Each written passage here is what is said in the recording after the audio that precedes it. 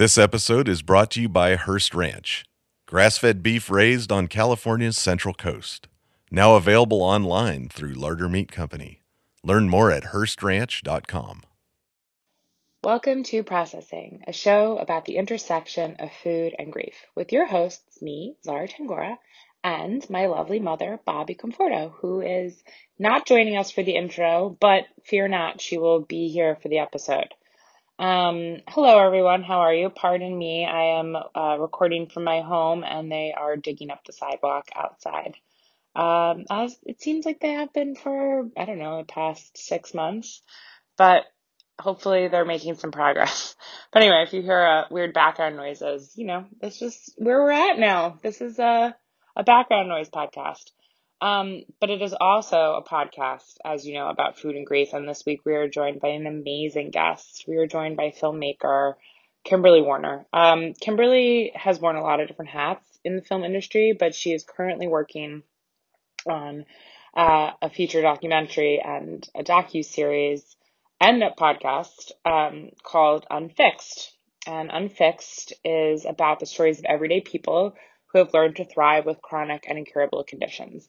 And this is really just such a touching, honest, raw, amazing, and really kind of like different look at people who are dealing with chronic illness. The whole concept of Unfixed is so beautiful and really eye-opening and exciting and sad and cool. And I just can't say enough how much we appreciated our talk with Kimberly and her perspective in talking about Unfixed, and then talking about her own life, her own chronic condition, her own experiences with grief and food. And it was a really, really good conversation. Really good. Bobby and I, we always chat on the phone after each episode, and this was no different. And we were just both like so floored by Kimberly and her perspective and her personality and she's wonderful. So please follow everything that she does. We'll put links to everywhere you can find Kimberly and her work.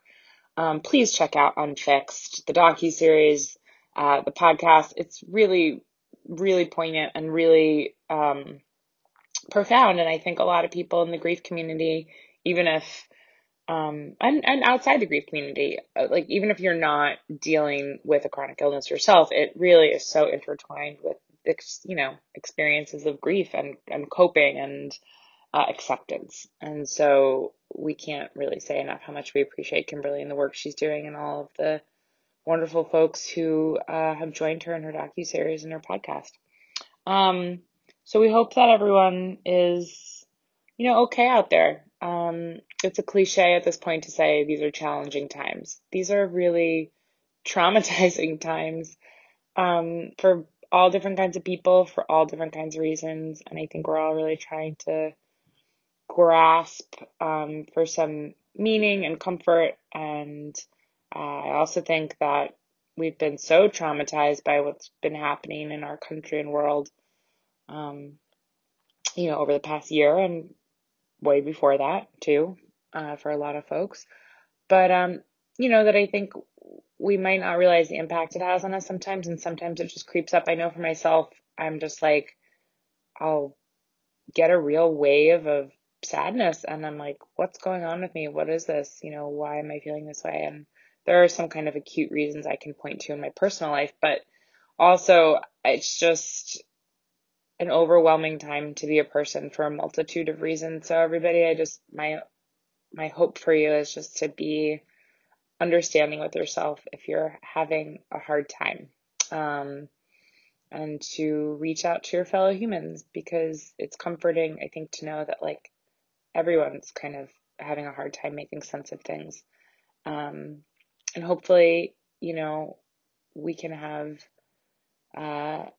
empathy and strength and hope and pragmatism and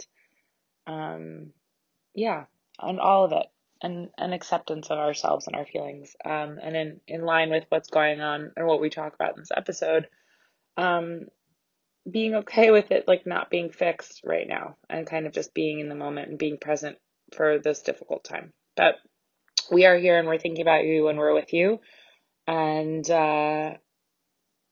yeah, please enjoy please enjoy this episode of Kimberly. We really, really, really definitely did. And we love you all and take care of yourselves and each other as always. Okay, bye.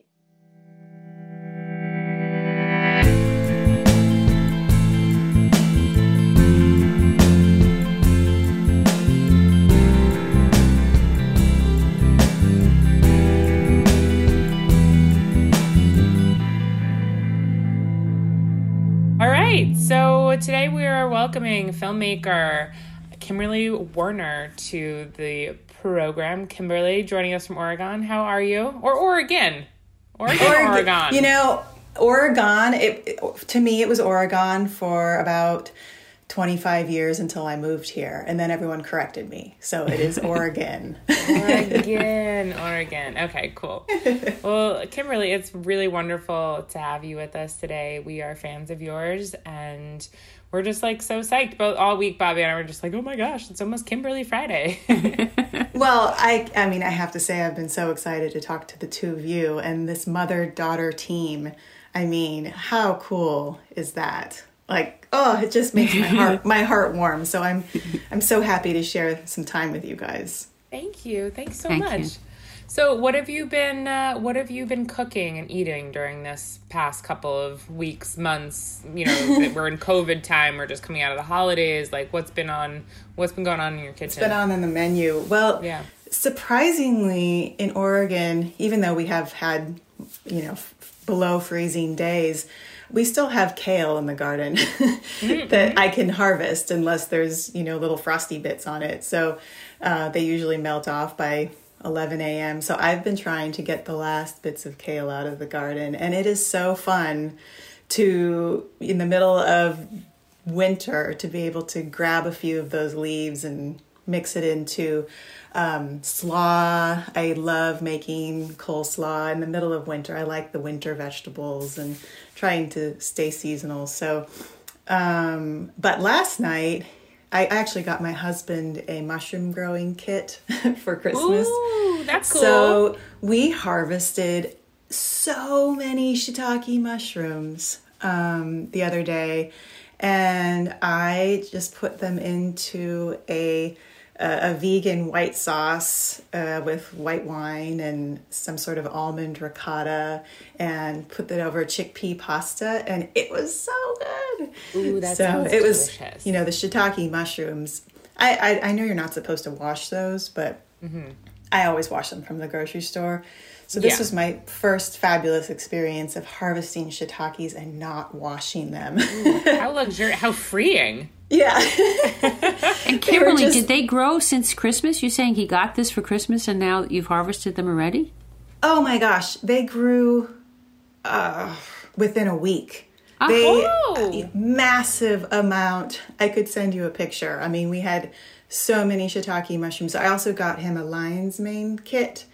That one's it was intermediate level. So we're not sure if we're going to get the lion's mane to grow, but supposedly within a couple of days, the pink brain is supposed to emerge. Wow, that's so cool. So you're having an organic science experiment going on at home. That's so exciting. Yeah, but it's really fun. I love this chapter of our lives where we're growing a lot of our own food, and with the pandemic, I already cooked a lot, but with the pandemic, we're not eating out at all. And so it's been fun. Every Friday we go into the closest grocery store, which is about 25 minutes away, and we get food for the week, and I meal plan.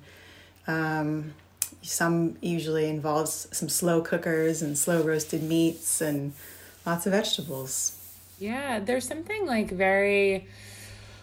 For people who do like to cook, and maybe for people who didn't like to before but now are kind of forced to, there's something I have found, at least, I'm a chef, but I actually rarely cook at home for myself, but something very kind of cathartic and calming about the ritual of preparing meals during this time. It's like one of the only things that I feel like, no matter what else is frayed or wild in the world, that we can kind of like tuck into, you know, like a routine, a rhythm around like self-care and cooking. It's been an interesting kind of grounding. Yeah.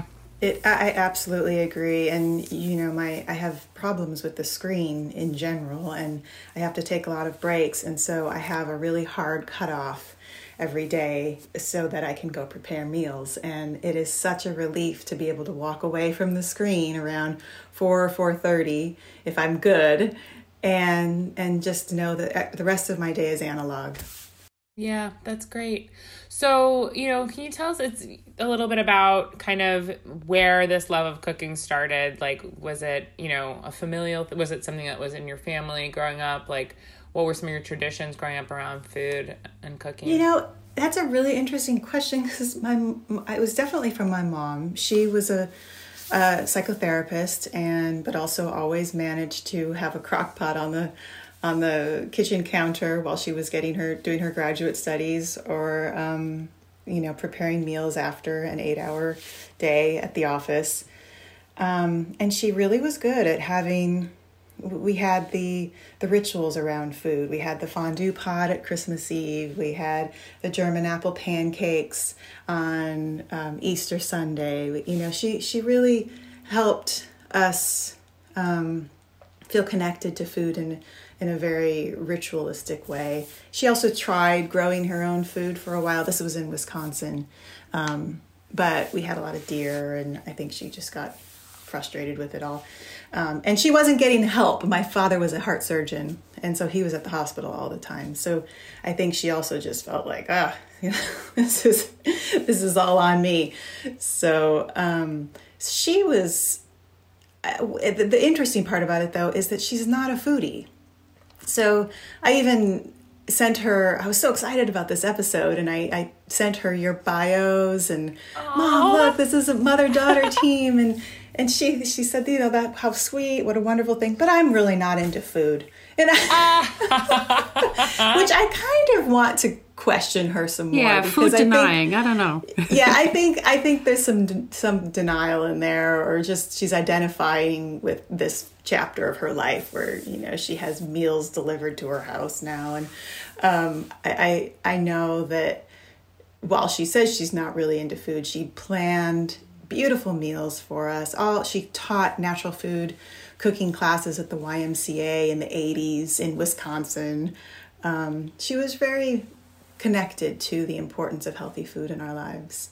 Well, it's interesting how, I think that certain times in life when other things might, and I don't want to speculate about, what's going on in your mother's life, but I can just speak for myself. And I think sometimes when maybe other things in our life are feeling challenging or difficult or unfulfilled, like food is such a thing of joy for many people, and for some people it has the adverse, kind of quality to it, where if maybe something in your life isn't feeling joyful, the connection to food can kind of be like, well, I'm not into food. I found it's also a lot of fuss. It's also a lot of effort and fuss. And we love that because it's grounding and, as you say, ritualistic and meditative. But it also can be a lot of extra time for some people at different points of their life. Yeah, and she's living alone, and she's 76 years old, and she definitely appreciates the convenience of having her healthy food delivered to her house. And yet, every time I talk to her, she's preparing something massive in the kitchen to take over to my brother and sister-in-law's home for Tuesday night dinners, So it's funny. Yeah, I recently kind of had this thing with just feeling like I live alone too. I'm 37, I'm single, I live alone, and I do love to cook. And, we started off talking about the ritual of, cooking and having it be kind of a place of peace. But it's also like I've kind of reached my own point where I'm like almost like forcing myself to eat because I'm just tired of eating alone. And I know that's like, that's a privileged place to stand from, being like, I'm just tired of eating alone. So many people are food insecure, but just within my own life, so I can relate to that feeling. Sometimes, the ritual of things and the preparing of meals and even the self-care part of it can become, overwhelming. But absolutely, it's interesting the different relationships we have with it. It's true. It happens with a lot of my clients who are elderly say that too, or alone. Say that they've lost their spouses and they just feel it's not worth it to cook a meal because they can't share it with somebody. So that makes sense, Sarah. Yeah. Yeah. So Kimberly, when you were around 18, we did a little bit of a pre-interview with you. And obviously you researched you a lot. And so, when you were around 18, you mentioned that your father passed away really suddenly in a car crash. Can you kind of tell us a bit about that? First, I'm so sorry. What a really difficult and traumatic way to lose a parent. But yeah. Well, thank you. And I know the two of you share that story as well, your husband and your father. Yeah, I think I may have written this in our pre-interview, but I think my biggest concern prior to my dad's death was pimples and plies, something of that nature. So when that happened, we were on our way to Mexico for a spring break family vacation. I was a couple months prior to my graduation in high school. And my father, like I mentioned, was a heart surgeon, and he was at a nurse's retirement party the night prior, and he actually was dressed up as Willie Nelson, of all things, for this retirement party, because he and his two partners they got up on stage and sang for this nurse. I think Julio Iglesias was another. I'm not sure what the third partner dressed up as, but anyway, he was supposed to be home by 2 a.m. for us to make the drive to Milwaukee, and that's a 2-hour drive. And when he didn't show up at 2 a.m. and I got up with my packed bags, my mom was ready, and we were meeting my brother in Mexico because he was already in university in Colorado. And she said, I'm pissed. So he's a big boy, he can figure it out. And this was, they had a pretty tumultuous marriage, so she was tired of commitments being broken, and she said, no, I'm done. And even in her words, she says that might have been the first time I ever said I'm done. I can't. She said no. So it's pretty profound in her story to feel the consequences of her saying no, because the consequences of her saying no was that my father got home perhaps a half an hour after we left and quickly packed his bag. He had just enough time, though, to tape a cartoon on the lower left corner of the mirror in the bathroom. And the cartoon was probably from the New York Times, and it was a picture of a little guy climbing a mountain, and it said something about I'm totally spacing, but it was something about life is a constant climbing of a mountain. Too bad the batteries aren't included. So it was a really bizarre thing to discover. Anyway, so he packed his bag and got on the road, and he still had a high blood alcohol level from the party. He wasn't a drunk by any means, but he certainly he liked extremes. He always said, take everything in moderation, including moderation. That's a great one. So this was his including moderation evening. Yeah. And he hit a Mack truck head on about, I think it was about 45 minutes from the Milwaukee airport in a little town called Fredonia. But we didn't know this until we got to Mexico. So we had a little napkin with a phone number on it, and we had to get through customs, and I didn't think anything was wrong. I was still thinking about, the pimple on my chin. And my mom, I don't think she was just angry. And so the phone number, once we got through customs, my mom called the phone number, and it was the coroner's office in Fredonia. So that's when everything changed. A sudden tragic loss, my goodness. Yeah, it's extremely sudden. And you had mentioned too, talking about your kind of early connections with food and grief, about how your father used to bake bread and make these really interesting breads, and you had mentioned a saffron bread. Could you share that story with us, because that really really stuck with me, just the kind of imagery of the bread, that very special bread, and then how it felt to come back to it. Yeah, well, just a little an aside, I am so grateful that you're doing this show because you made me dig into those memories. And it was so precious to think about that. My dad got one of those, those bread makers of the 90s, instant bread makers, but he was really into it. And he loved making his own ghee. And so he would always boil a bunch of butter down and put the ghee on the counter and then make chocolate cherry bread and saffron bread, and that was our favorite, the saffron bread. So he had made a loaf of this beautiful bright yellow saffron bread the couple days prior to the vacation in Mexico, and so it had been slightly eaten, and we, you have to eat the saffron bread with the butter on it. And he was a breakfast guy like I was. My mom was not into breakfast food, so he would often, before he'd run off to the hospital, he'd slice me a big slice of bread and slather the ghee on it. And if he had to rush out before I even was up, he would often leave a little note next to it and just say, "I love you, Kimmy." Or he also would sometimes make smoothies, and because he thought it was funny, he would leave a milk bone at the bottom of my smoothie. So he was he was a little prankster. Perfect. That's right up my alley. But he made me feel special and loved. The fact that he would take these little moments to care for me before he ran off to the hospital to save lives. Oh my goodness. So anyway, he had made a loaf of that saffron bread, and we went to Mexico and all of that. We flew right back that same day, obviously. I mean, there was that weird, irrational moment where we were all like, well, should we stay and have a vacation? I mean, grief does strange things to your brain. So absolutely.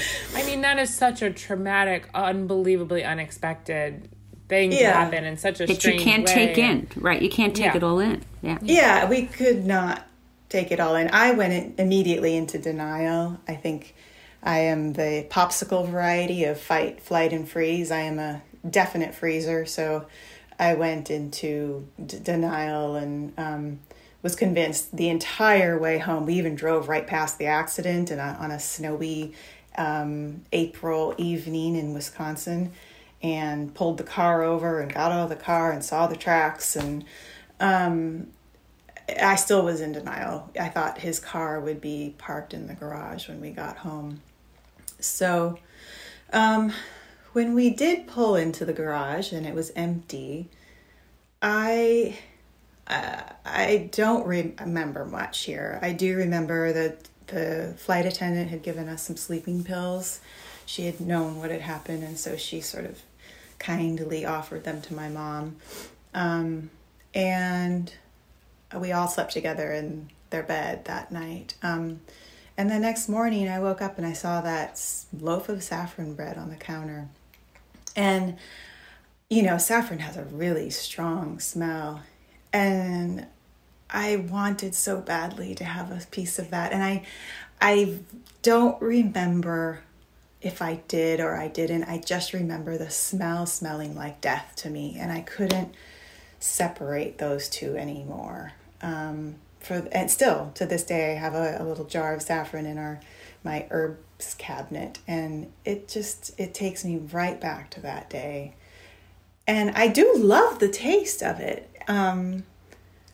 So it also there's this strange thing that you probably have experienced with other guests, where after my dad died, I wanted to eat more of the foods that he liked to eat. I even did the smoothie with the milk bone in the bottom one morning, it was my attempt to try to bring him back. And yet it didn't fulfill me. It made me more hungry. It's so bittersweet. Mm-hmm. Yeah, it can be really, Go ahead, Bobby. I was just saying it's our longing to continue the bonds, to continue the connection. Not just to make believe that it isn't true, but also just to keep connection with them. Yeah. So it's such a powerful, powerful story. And it's an embodied connection. Sorry to interrupt, but it's an embodied connection, because I was going into these fantasy, magical thinking worlds of, oh, he's closer to me now because he's just in spirit and all of that. But the embodied connection was what was missing. So food was a way to try to make that happen. Absolutely. I remember after my dad died, in my family, my dad's side of the family, we would always make pizza rustica, which is this like Italian, like layered, it's like ricotta and salami and prosciutto and bread. And it's like this layered, almost like bread lasagna thing. Anyway, it's very decadent. But my grandfather would always make it, my uncles made it, my dad used to make it. And so one of my uncles made it for Thanksgiving. It's not typically a Thanksgiving thing, but he brought some over just because it was very sweet of him. It was like a kind gesture. And I brought some of it the next day, and, my dad was cremated, but I buried a little bit of his ashes near my grandparents' grave, so I had somewhere to go to visit him. So the next day I brought some of the pizza rustica and, like, buried it there, because I just was like, I was having the same kind of, thing. I want to talk a little bit more about magical thinking, but that, like, well, here's something I can, like, an offering I can give you, like, so, you're more real, we're more connected, here's your favorite thing, here's something, like, and food is such an incredible, but they're all rituals. It comes down to the rituals again. I think food becomes a ritual way of connecting. And we were so fascinated, both of us, because you talked a lot about magical thinking, and it brought up so many different feelings. So tell us more about what you feel magical thinking is and how it connected to your grief. Oh, it's a big one for me. I'm still unwinding those patterns in my life. I needed to believe,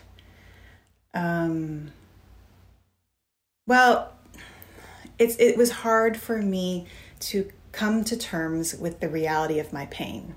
So let's start there, because the reality of my pain and what I felt, how that felt in my body was too much. Too big. So magical thinking was a coping mechanism. And for example, my dad died on Highway 43 on April 3rd. He was born in 1943. He died at 5:43 a.m. There were all these weird 43s. My dorm room at college 3 months later was 143. The exit to college was one. So, this 43 thing was really bizarre in the beginning. And then I remember my brother received a letter from a friend, and she signed it 43. And he said, "What? That's crazy. What is this thing? We've got this 43. And she said, "Oh, don't you know that's shorthand for love you?" Because there's 4 letters in love and 3 letters in you. And so, of course, I have a PhD in magical thinking. And so I think this is my father's way of telling me that he loves me, or that I'm on the right path, or that this choice that I just made was the good choice. I have done so many things in my life that weren't based on my intuition of what was right or wrong or what I wanted for my own life, but because the number 43 intervened. I needed to believe. I didn't want to have accountability for my own decisions. I wanted the universe or my father to tell me what to do. So that, like I said, is something I'm still really unwinding. So it was a blessing and a curse. Most things that in life are both so powerful and so strong, and the underside of them, they have a weakness to them, but it doesn't negate it. It's just the duality of it. So I imagine that it helped you so much that's part of what grief is, about accepting the reality of the loss. And that was just too hard to believe. So, of course, we have to have magical thinking in those times, of course, until we're ready to handle the feelings and the truth. Totally. I think also it's interesting. I have just something I just want to quickly add to that, which I think is just something I've been circling around recently, because I also have a lot of magical thinking surrounding my father's death. And for me, it particularly pertains to like relationships. And so I'll meet somebody and I'm like, "Dad, I need some help here," or I'll have, sometimes it has like to do with career stuff, but it really circles around relationships a lot for me. And I'll ask him for help. Like, is this the right kind of thing I should be doing? Or, I need some help, finding someone who's kind and good and just give me a boost here. And so I'll find times when I think he does, or where there's signs. And like, I've been, very interested in the past and a lot recently in studying like the Jungian theory of synchronicity versus, the kind of more scientific explanation for synchronicity. Yeah. And something I kind of had a breakthrough recently is like, I feel like in this particular way, why I think I attach magical thinking to my dad helping me meet someone. And maybe you have thought that about, your continuing relationship with your dad after his passing, is for me, like, I feel like my dad owes me that. I feel like the ways in which I look for him to help me are like, is unfinished business hey, I have maybe a little bit of a struggle with relationships because of my relationship with my dad. Like, it was contentious in a way that like didn't set me up for having all the utility I need as an adult in an adult relationship. And so I personally think that I look for that continuing bond as something I'm owed because that's something I was lacking when he was alive. And I guess I'm just wondering if in your own kind of magical thinking with the numerology and the number 43, or do you think it had anything to do with unfinished business maybe between you and your dad? Yes, that's a really powerful insight. And absolutely, typically the masculine or the father figure is the one that pushes us into the world and helps guide us with our career paths. And I was always very career driven and knew that from a young age that I wanted to be a doctor, just like my dad. And so when he died, that really pushed that even further for me. I wanted to believe that he could heal through me. So, okay, Dad, he was a profound healer, and not just by sewing up hearts, but he was the doctor that would spend way too much time doing his rounds and kneeling at the bedside. And he had over 400 people show up at his memorial service in this little small town in Wisconsin. And a lot of them we didn't even know because he was a very magnanimous human being. And so I believed that he was going to direct me on my career path. And even though I felt some of that prior to the death, I did feel like I needed his guidance post-mortem to make that happen. And am I a doctor now? No. Did I pursue it? Yes, I pursued it once and I dropped out. I pursued it twice and I dropped out. I did everything I possibly could to pursue that path, even though everything in my gut and my heart knew that it wasn't right for me. But I believed that it was right for my dad. Sudden death is unfinished business. It represents unfinished business, right? So it's a powerful conversation. We'll probably all continue to think about magical thinking. I believe in magical thinking. I think that we need that for a period of time. I call it turtle medicine. And I think when we first have to face a reality that's so harsh and horrible, we have to go into our turtle shell and stay in as long as we need to and then come out when we can. So I'm wondering, Kimberly, you mentioned that you did some bereavement volunteering after that. And I wondered, was it the Dougy Center that you went to? Yes, it was the Dougy Center. I know Donna Sherman, and I was glad to hear that. Her work continues all over the country. As a matter of fact, it continues right near us here in New York. There's a wonderful Dougy Center. And then she wrote that book, Never the Same, which is about children that lose parents. And I wonder how that concept, do you think that's a reality, that somehow you're so changed that you are never the same? You lose a parent? Oh, absolutely. Within a heartbeat, we change. I had a boyfriend in college who his father died of a bad meatball in Bangladesh, hepatitis. I bonded with him, obviously, in college because he was one of the first people that I knew that had lost a father. So I was gravitated towards him. Anyway, he was 12 when his dad died, and he remembers at the memorial service, he was half Vietnamese, half Argentinian, and someone put their hand on his shoulder and said, "You're the man of the house now." And he was 12 years old. Yes, it changes us forever. Grief is something that never goes away. It is a bit like it's an initiation. Yeah. That's a very, very interesting and beautiful way of putting it. It is an initiation into a club that you don't want to be a part of, but when you are, it feels like, I don't know, it's a growth, you know, it's a growth. And I feel like, you know, those big growing times and learning moments in our lives, like, wouldn't it be nice if they could happen in the ways we wish they could? Like, oh, I hope I have a huge growing moment when I win the lottery, or, you know, meet the person of my dreams. But those real growing moments often come from tragic experiences and painful experiences. Going into the fire and the descent. Yeah.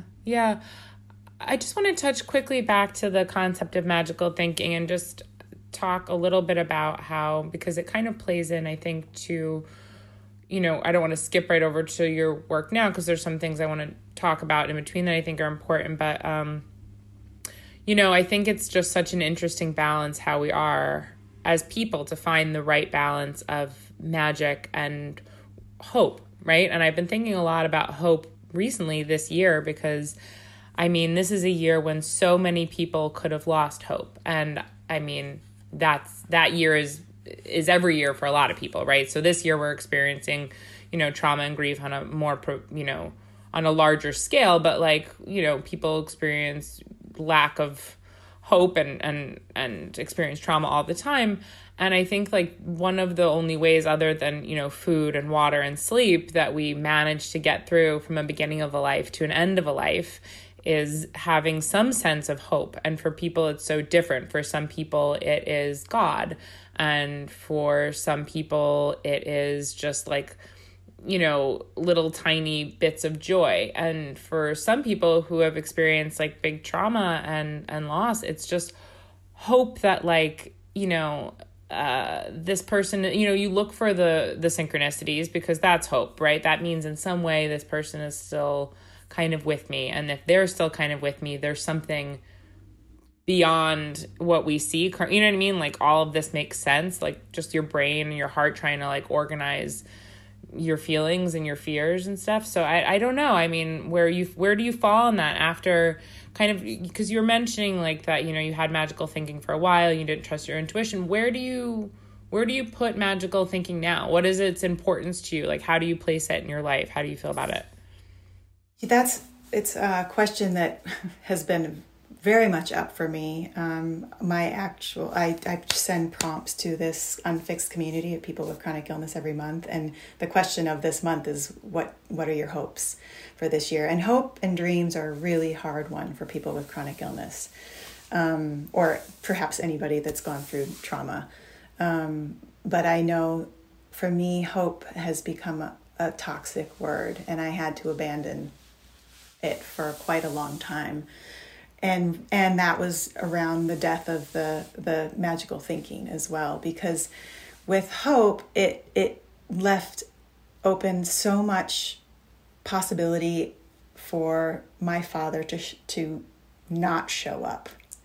And, you know, the number of times that I asked him to be there for me in the scariest, most frightening moments of this neurological condition I have now, that I mean, not just my father, I prayed to every deity, you know, that ever existed. And there's a point where you start to feel like, well, A, I either have really bad karma, or B, nobody really gives a shit, you know, or nobody's listening, or I'm not doing it right.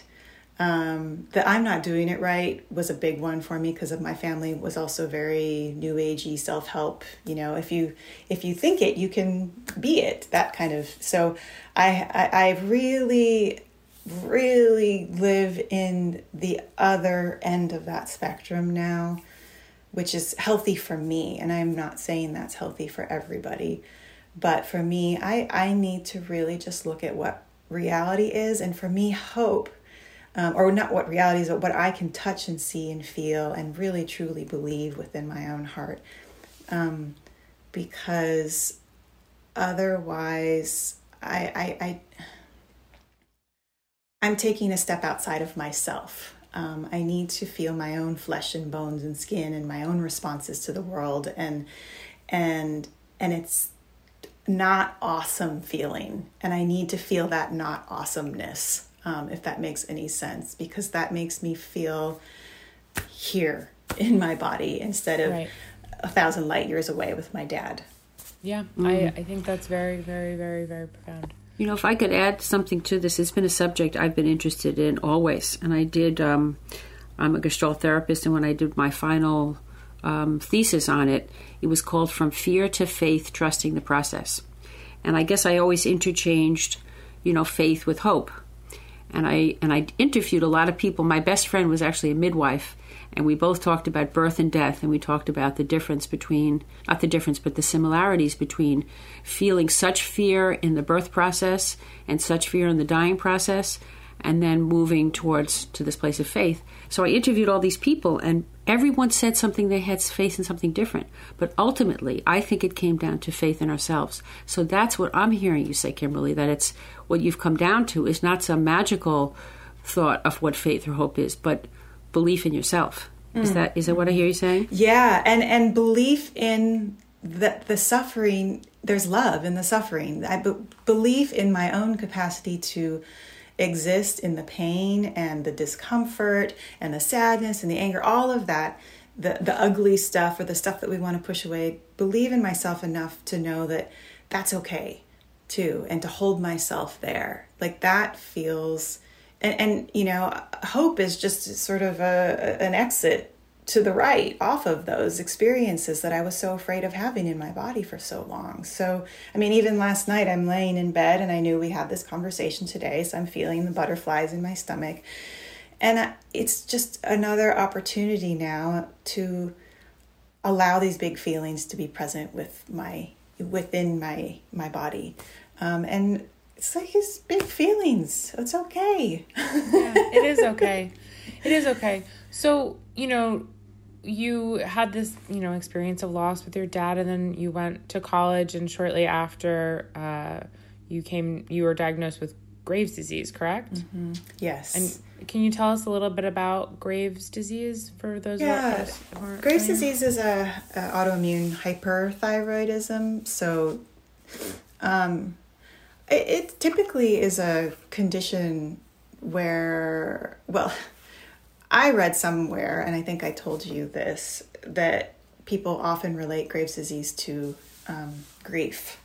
And I don't know where I read that, but unresolved grief and Graves' disease go hand in hand. And I doubt that would be in a medical textbook, but it stuck with me when I read it. And so this was I was diagnosed about 4 years after my dad died. And basically, Graves' disease, your metabolism speeds up to the point where my resting heart rate is 135 beats per minute. I'm shaking all the time, eating, and losing weight. It just feels like everything has been sped up. And this came out of nowhere. And I was actually thinking about this last night in relationship to the food that I was eating after my dad died, and how I wanted it to make me feel close to him, and it left me feeling hungrier. And I thought, isn't it interesting then that my body develops a condition 4 years later where I'm always hungry. The hunger, yeah. Is so always hungry. The body keeps the score. And I guess we can't deny autoimmune diseases and the stress response. I mean, I guess, do you make that correlation? Yes. Of the tremendous stress that you went through in those years and developing an autoimmune disease? Absolutely, yeah. Yeah. That left you feeling hungry. Left me feeling hungry. You had mentioned, like, your body feeling like you were running... moving faster to try to be with your dad again. I'm paraphrasing, but you said something. I don't know if I consciously would have said that, but I do believe, very like you in the reading about Jung, and I believe the unconscious has a very strong pull in our lives, and perhaps more so for even people like me who ignore it or have had ignored it. So then I get the unconscious comes by in the form of a 2x4 clobbering me over the head. So yes, I do think that there was a speeding up of this life. Like, let's get through this so that we can be with Dad again. Absolutely. That makes perfect sense. And so kind of, to touch on the metaphor of being flogged over the head, about 20 years later, you were in a bike accident where you were doored. And then as a result of that accident, you spent some time in bed, and you decided to check and see if upon a suspicion you had that maybe your dad wasn't your real dad. Can you talk to us about that a bit? Yeah. So, well, when my dad was still alive, he encouraged my mom. I remember I was 17 years old, and he asked me to go for a walk with my mom. She had something to tell me. So during that walk, my mom said, there's a chance that your father isn't your father. And she told me this story about a one-night stand she had with a musician in the Mariposa Music Festival in Canada in 1974. And but she said the chances are so slim, and you're just like your father. And my mother is very good at delivering the message with conviction, and she's very confident and very intelligent. And so it was easy for me and for my brother as well to always just go, well, sounds good to me. Yeah, sure. So I also was a teenager, and I was like, what? It really didn't even register. It did not register for me. I don't remember having a conversation with my dad about it. I've looked through journals. I never wrote about it. I heard it and then buried. So, and she also didn't remember his last name. So it just disappeared. And it probably got buried even further when my dad died a year later. It wasn't until the month before the bicycle accident that my mom and I were walking on a beach in Mexico, and she just remembered his last name all of a sudden. She was retelling the story of this fling with this young man. And again, back up, my dad did know about this experience, and she told him about it the next day, and he really didn't have much reason to be angry because he'd already had multiple affairs, and, so it was the 70s. Sure. And, sure. But my mom and I were walking on the beach in Mexico when I was 39, and she remembered his last name, and it stuck with me. And on the layover home, I Googled his name and put in, she told me he had a television show on public broadcasting station in Wisconsin where he sang to children about the history of Wisconsin.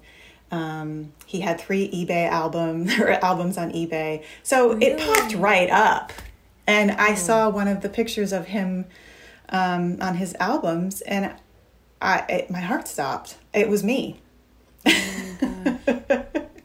So I actually pulled the picture up for my husband when he picked me up at the airport. And I said, who does this look like? Not giving him any context. And he's like, well, it looks like it could be your dad. And that was enough for me to, I needed to pursue something. So the week prior to the bicycle accident, I actually was working long days at a studio. And between 6 a.m. and 7 a.m. before I had to hop in the car, I was doing my Google searches to figure out more about this family. And I had no DNA test yet, but I had a really strong suspicion that this was my father.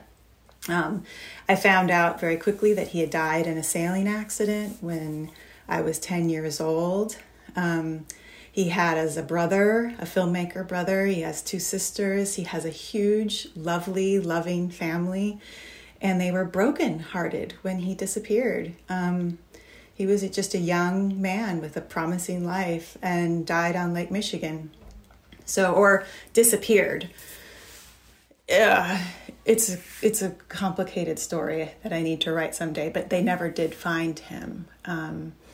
So they did find a book on his bookshelf that was about how to fake your death. And he had written a story about a sailor who faked his death. Wow. So who knows? To be continued. We might have to. But we'll do anyway, a catch up about this. But another loss for you, another transformation for you. A huge one. So the bicycle accident happened, during that period. I was on bed rest for 2 months, and I decided to pursue a DNA test with my brother. And of course, I had these suspicions, but I never really believed that I would get an email from 23andMe that said my brother was my half-brother. But sure enough, that's what came back. And I don't even know if I would describe it as loss as much as an incomplete destabilization, complete and utter destabilization from my identity that still has me feeling breathless when I start to talk about it. It scared me to a level that I had never been scared before. And Can you talk about that for a second? When you say it scared you, in what way did it scare you? It scared me because I didn't know myself anymore. I certainly didn't know how to grieve this other person that I never even knew. And then, of course, my coping mechanism is to go to magical thinking. So then I'm thinking, well, now all I have to do is learn everything about Charlie and then become like him. And it's the level of destabilization just really, really scared me. It was a physical fear. Right. Yeah. Right.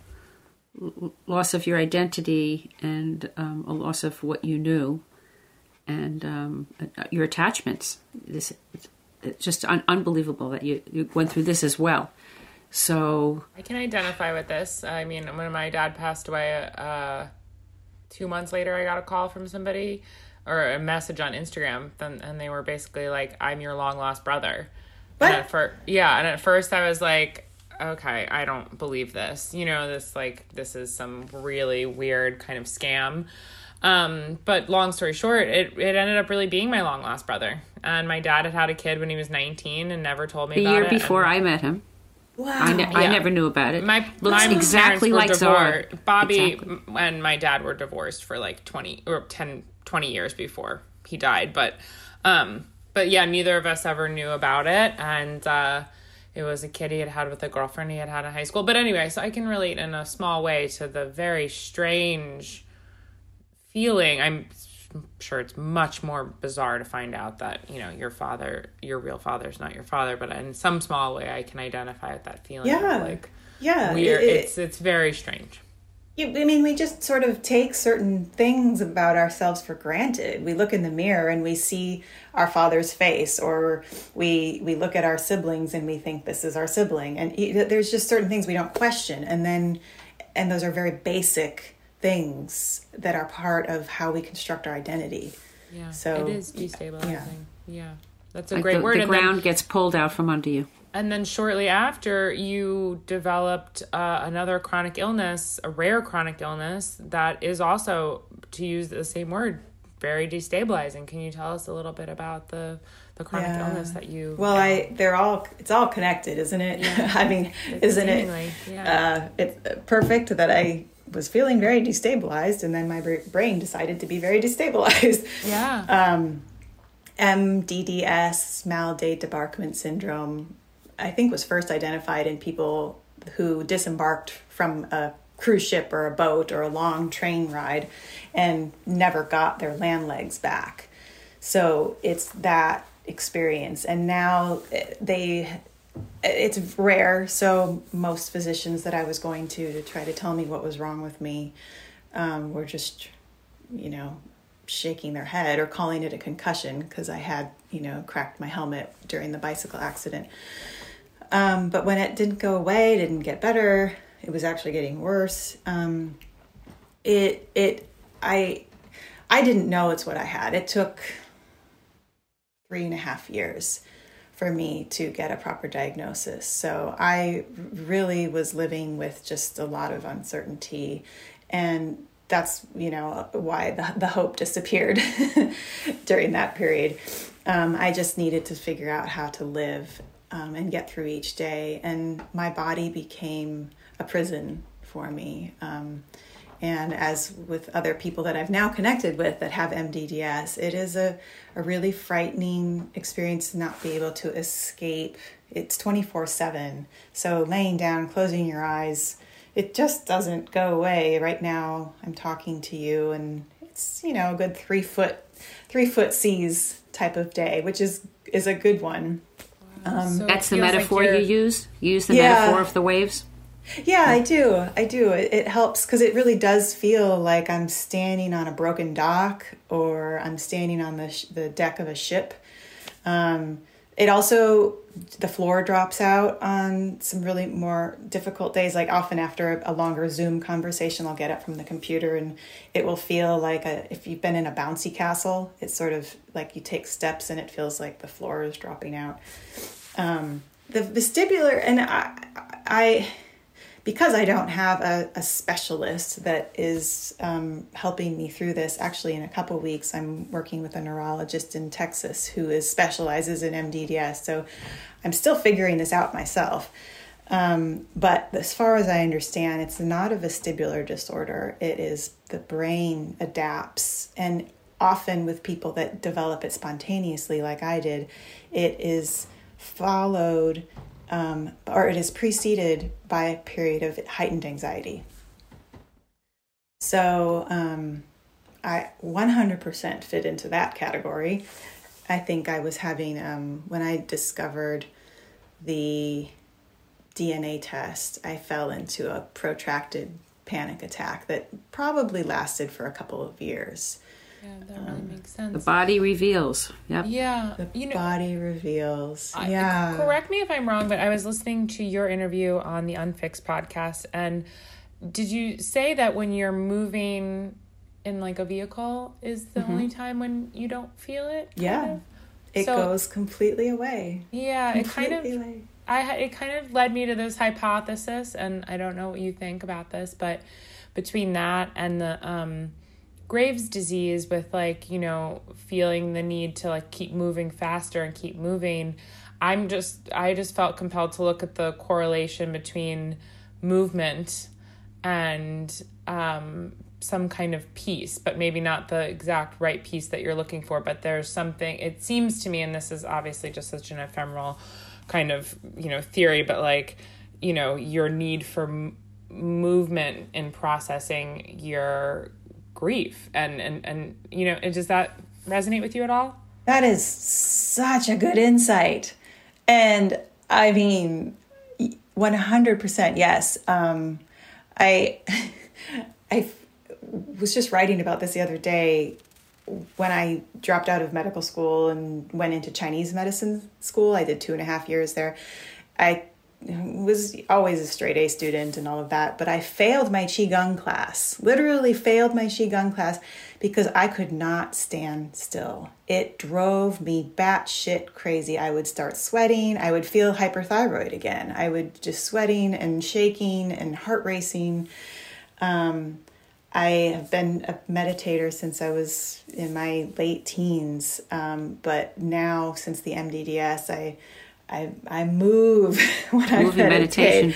Yeah, I mean, I don't even know what I call it. I mean, I just move around and wiggle and shake. And I think that's part of the reason why Zoom, I have challenges with that. Because right now you can't see me, but I'm rocking all over the place and moving my kind of, just processing the experience through my body.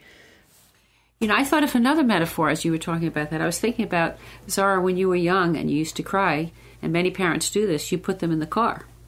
And you do that because the movement helps them calm down. And I just thought about you just have so much grief in your life and so much grief in you. And it just seems like that movement, can be calming and soothing. I really love what you two are saying. I do. Wow. I do. And it's, it brought me back to the waves, and grief is so much like waves, and sometimes they're just little waves lapping up on the shore, and sometimes it's, these giant tsunamis, and it feels like the more I can allow my body to experience those as if I were just, doing the dead man's float in the middle of the ocean, the more those emotions can move through me instead of pummel me. Totally. Absolutely. Exactly. We were both so in honoring of you in the work that you've been doing on Unfixed. We'd love you to tell us more about it. It's such a wonderful project, and you're connecting people and just talking. Tell us more what it means to you and why you called it Unfixed, the work that you do. Yeah. Well, I really was very cure-based, fix-it-based. Growing up in my New Age family, I believed that everything had a fix. And so, again, going back to that unwillingness to hold the messy emotions, that was not an option for me. So fixing. So, of course, when MDDS hit, I was on a fix-it path for about 2.5 years, and even moved in with my mom for 7 months in Boulder, Colorado, to pursue all the alternatives. And I mean, I went to every doctor there to see if I could find an answer. And I realized the fixing was like a Chinese finger trap for me. And it took a while for me to realize that, but the harder I tried to fix it, the harder it was for me to release myself from the experience. And it started really in more of a meditation where I'd be laying on my back at 4 a.m. in the morning and feeling the waves and feeling the bed bounce up and down. And I just started to practice allowing the experience to be there, and all the anxiety that came up with it, and all the discomfort of that movement. Instead of resisting it, I just allowed it. And when I allowed it, there was sort of a almost like a dual, I don't know, maybe I had a psychotic break, but it felt like there was a part of me that was eternally still, that could hold the experience. It didn't make the rocking go away, but my perception could shift to this other part of myself that was aware of it all happening. And the awareness was always still, always still. So I kind of used that idea of the Chinese finger trap and like wondering if are other people out there wanting to understand what it's like to not pursue cures constantly and to wrap up our identities in being fixed. And I didn't know anybody, because you go on Instagram or go on, the media, and everybody's got a green juice for you or a yoga pose for you, or, but it didn't take long for me to find people that were living with chronic illness and not, turning their backs on a cure by any means, but certainly finding ways to thrive within the experiences of suffering. I love that. I love that you put it that way, to thrive within the experiences of suffering. And I think that is very true for people who are experiencing grief and loss as well, right? I mean, yeah. Absolutely. Well, it's interesting. I'm smiling here because, Kimberly, I was doing a class once for bereaved parents who had lost their children, and I handed out the Chinese puzzles to everybody. And I was trying to teach them about the concept of pain plus resistance equals suffering. Oh. And so it's exactly, I was just, when you said that, it's just the using this concept for grief is actually exactly what it's about. It's the Buddhist mindfulness approach to allowing feelings to just be, and the more we fight them, the more we suffer. Yep, absolutely. And even when those feelings are physical pain, you think, well, you can't, that stops there once you get to the physical body. No, but it really, you still can even allow it with pain. Exactly. John Kabat-Zinn taught us this because as a researcher at the University of Massachusetts, he was working with people that had chronic pain in the 70s. And so that his concept of using mindfulness with physical pain it's just a perfect metaphor. I use the metaphor of physical pain to help people with grief because I tell them it's something you can't control. It's something you can't change.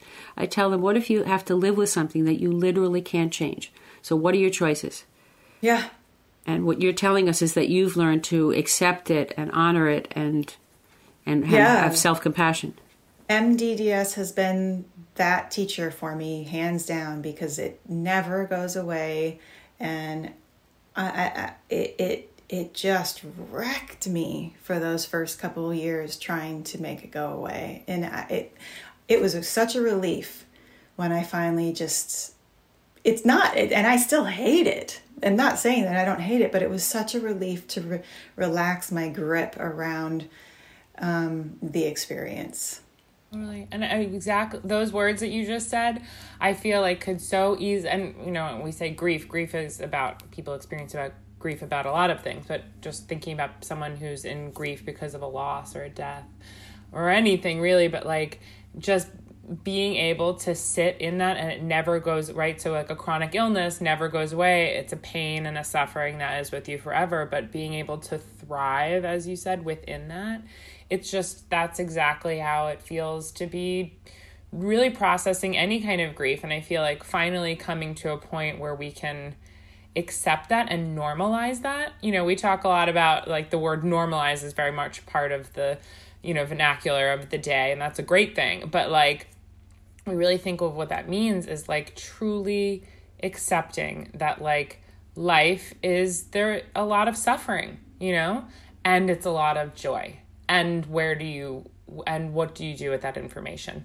Yes. What do you do with the information that like you will be in pain, that there is unfairness all about, and that you still want to leave this like finite amount of time that you have to see and smell and touch and taste with something, and what do you do with that, given the fact that life is so fucking unfair so often, Right. And I think it's beautiful. And so what you've done, we watched all of the episodes that you've done in this Unfixed docuseries, which is like so incredible, and the people who come on to share their stories of like, chronic illness, and it's beautiful. And like part of what you're saying about like, the ethos of Unfixed, I mean, you can waste, I don't want to say waste, but you can spend so much time focusing on the on the fixing part. That's the serenity prayer, on the things that you can't change. Right, that you miss the living part, and it's natural and understandable to want to do that. But I feel like what you're putting out there and the message you're giving is allowing people to have a lot more time and to be able to savor their time in a different way. Do you feel like that was part of your mission with this project? Yeah, the living part is really rich. I mean, I think we miss a lot of the gems along the way when we're bouncing back and forth to doctors' offices and chasing this cure and abandoning ourselves in the process. I mean, I'll speak for myself, but I was abandoning myself by saying, I will be this way when I am this way.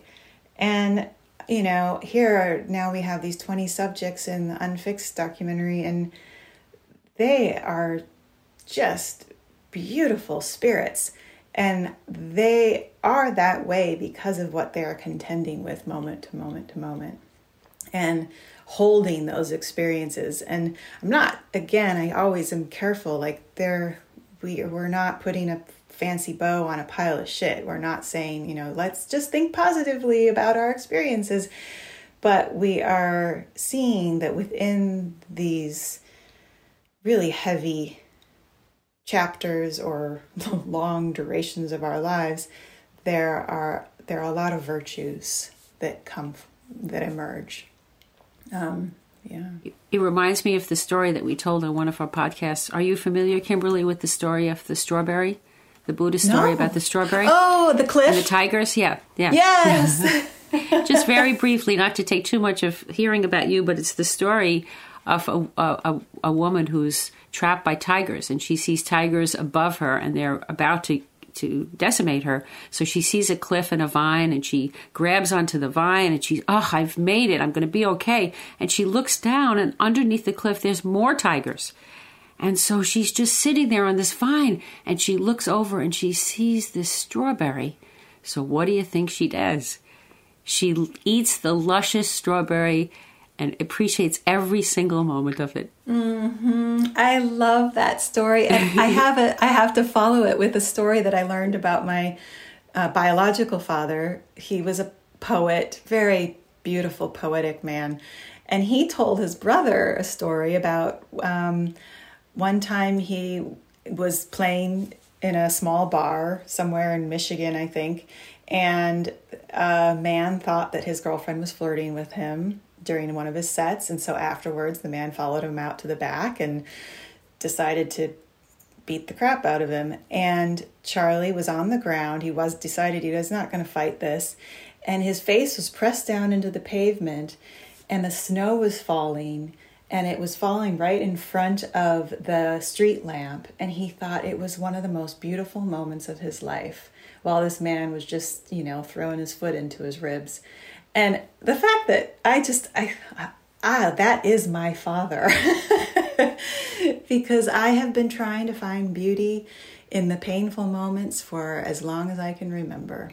Yeah, I agree. It's funny, the other day I went on New Year's Day, I just felt compelled. I'm someone who really does not like cold weather or feeling cold at all, which is funny because I've lived in New York my whole life. But I just woke up on New Year's Day and I was like, I need to go swimming. I want to do the Polar Bear Club.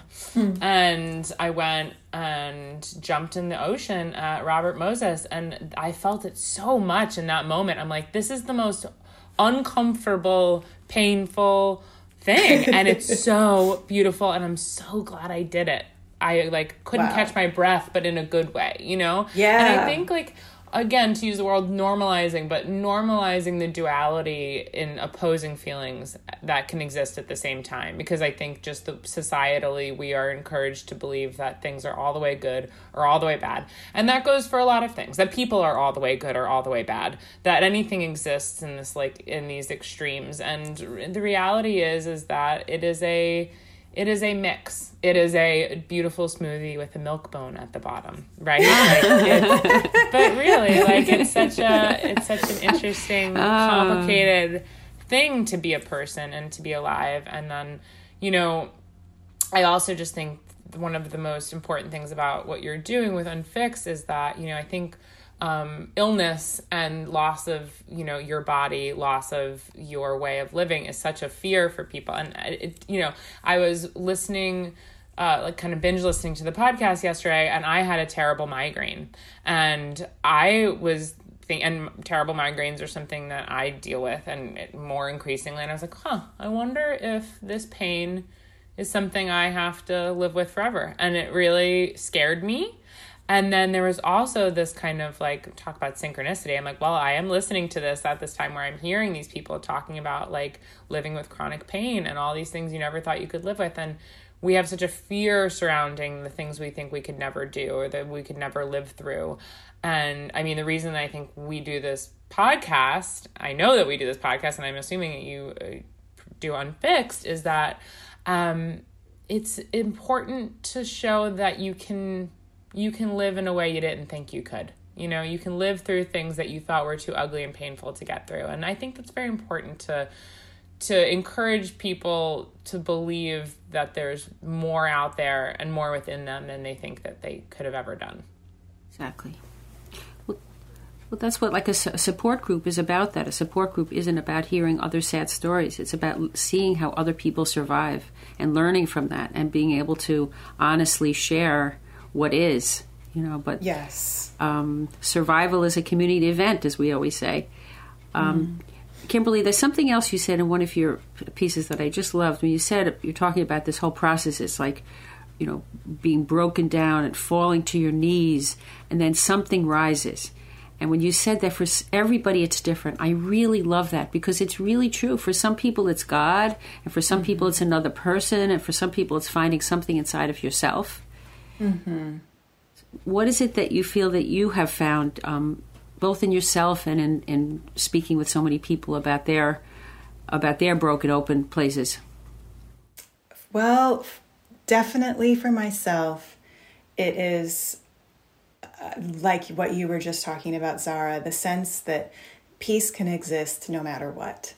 Andrew Solomon talks about this experience of adopting a child with intellectual disabilities, he just adopted a child, but the possibility of anything could go wrong. And he was doing this during a time where he was writing a book about all the things that can go wrong with a human life. And people were thinking, how in the world would you adopt a child in this, while you're researching this book? And he said, because what I'm learning is it's not about all the things that can go wrong in the human body. It's about the love that is possible when things do go wrong. And so I think I have absolutely, what has risen up in me is a strength and an understanding that peace can exist simultaneously with suffering. Peace, love, and it's almost it's that kinesthetic experience that I go back to laying in the bed that morning of being able to feel the stillness while the movement is happening, and to hold it. Naomi Remen talks about, we can't cure everything. We can only cure a few things. The rest of it needs to be held. And so I think I'm discovering in myself an ability to hold all of it. And I get scared when I hear myself say that, because then I think the magical thinker, it's like, oh, great, what am I asking for next? Like, what am I inviting in? Okay, it's a hard one, because I do know that probably is a very powerful theme in my life, is to be able to hold peace within the storm. So I hope for you that you can also hold your magical thinking and not negate it, because it's also part of a beautiful part of you. Thank you. You're the first person I really appreciate that reframe, because I think I've been kind of putting her in the bad girl corner for a while. Exactly. It's all part of it's in what we're talking about. It's part of a whole life and a whole person, and it's a balance. And I think acknowledging where it fits in a healthy place is really healthy. But, we're whole people. We're head and heart, and some people are more head and more heart, and some people are all head and all heart. And then, sometimes you get to a place where it's a groovy balance. But yeah, so, at the end of every episode, we ask everyone the same thing, which is if you could have told, and, you've had a bunch of different experiences with grief. So whichever this applies to most, or it could just be you as a person at any point in your life. But if you could have told yourself one bit of advice at the beginning of, your grief journey, what would it be? And I guess for you, at what point? I would have said, hey, Kimmy, I'm here with you. I won't abandon you. I've got you. And let's feel this right now. Let's feel this together. And it's going to be okay to feel these big feelings. I think I would have really just held her and said, let's go there. I think she really needed that. Mm. Really well, she's still inside of you, and you're doing it now. You're definitely doing it now. You're healing her. You're healing all the ages of you. So I was really touched by watching Unfixed and listening to the podcast. And there was one woman who was, all these folks were just talking about their experiences with chronic illness and pain and living. And one woman quoted Mary Oliver, and she said, joy is not made to be a crumb. And I thought that was really beautiful. And I kind of wanted to just end the episode by reading the full, part of this Mary Oliver poem, because I think it really speaks to what we're talking about here. And Mary Oliver is obviously such an amazing poet. So Mary Oliver says, if you suddenly and unexpectedly feel joy, don't hesitate. Give in to it. There are plenty of lives and whole towns destroyed or about to be. We are not wise and not often very kind, and much can never be redeemed. Still, life has some possibility left. Perhaps this is its way of fighting back, that sometimes something happened better than all the riches or powers in the world. It could be anything, but very likely you notice it in the instant when love begins. Anyway, that's often the case. Anyway, whatever it is, don't be afraid of its plenty. Joy is not made to be a crumb. So. Yes. Yes. So we can end on that note from the wise Mary Oliver, but I think like the work you do really just capitalizes on that sentiment, and we thank you for it because it's so beautiful and so important. Thank you.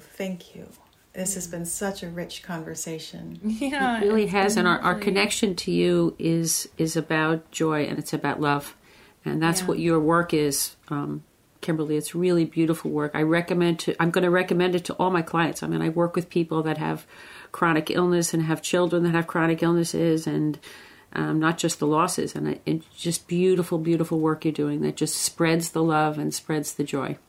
So beautiful. Yay. Kimberly, can you just tell us where people can find your work? Where can we watch Unfixed? How can we listen? And anything else you want to mention before we sign off? Where the best place to go is just the website, which is unfixedfilm.com. I almost want to say, I have to almost check that. I'm sorry, because it just comes right up in my browser and I look at it. But I'm sure it's unfixedfilm.com. Yeah. It's not unfixed.com. And within that website, you can navigate to the podcast, and the podcast is on Apple, Spotify, and you can also navigate to the YouTube channel, which is where all of the docuseries exists. You can also find the docuseries on this wonderful channel that is through Amazon called the Disorder Channel. And the Disorder Channel is full of films about chronic conditions and rare diseases. Two guys over on the East Coast that have children with disabilities started this. They started it as a film festival first, and then when COVID hit, they decided to create the Disorder Channel. So you can find all of the Unfixed docuseries over there.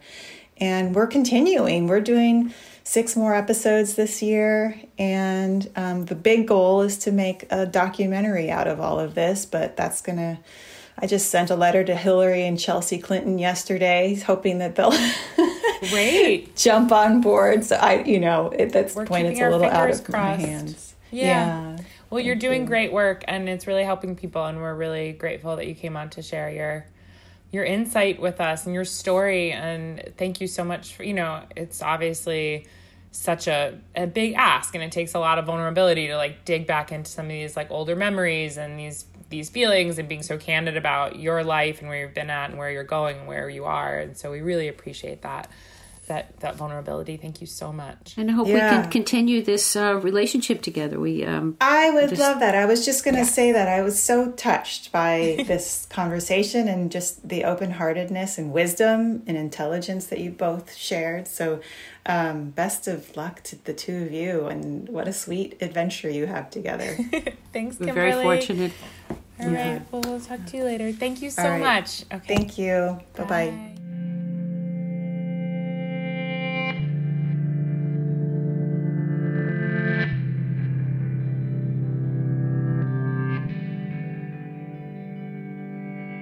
This episode is brought to you by Hearst Ranch. The Hearst family has raised cattle on California's Central Coast since 1865. Today, Hearst Ranch's signature product is their 100% grass-fed, completely hormone and antibiotic-free beef. The Hearst Ranches have always treated their animals with great care. Their cattle live a completely natural existence as foragers and grazers. Well-managed grazing fertilizes the land naturally, sustains a seasonal rhythm to the ranches, and produces a remarkable meat whose flavor is the authentic taste of the American West. Hearst Ranch beef is available seasonally, May through August, in select Whole Food markets throughout California, and all year round at their retail locations in San Simeon and Paso Robles. And now, HRN listeners in Arizona, Nevada, and California can get Hearst Ranch beef delivered right to their door through Larder Meat Company. Go to lardermeatco.com and shop the 100% grass-fed box to stock your freezer with Hearst Ranch beef. That's LARDER, meatco.com. Learn more about the storied history, farming practices, and conservation efforts of Hearst Ranch at HearstRanch.com. Thank you so much for joining us for Processing. We realize that sharing these types of deeply intimate stories on air is a very personal decision. We began this project as a way to connect our listeners through shared experiences and storytelling. We hope that Processing can be a platform for sharing, learning, and healing. We appreciate our guests' willingness to be vulnerable and value nothing more than making both our guests' and listeners' experiences with our show positive and progressive. If you're interested in being a guest on the show or writing in a listener letter, please email processing@heritageradionetwork.org. Please follow us at processing_podcast on Instagram. Processing is powered by Simplecast. Thanks for listening to Heritage Radio Network, food radio supported by you. For our freshest content, subscribe to our newsletter. Enter your email at the bottom of our website, heritageradionetwork.org. Connect with us on Instagram and Twitter at heritage_radio. You can also find us at facebook.com/Heritage Radio Network.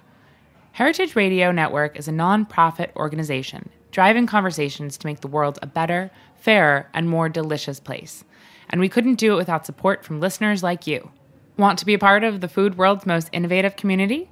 Subscribe to the shows you like, tell your friends, and please join the HRN family by becoming a member. Just click at the heart at the top right of our homepage. Thanks for listening.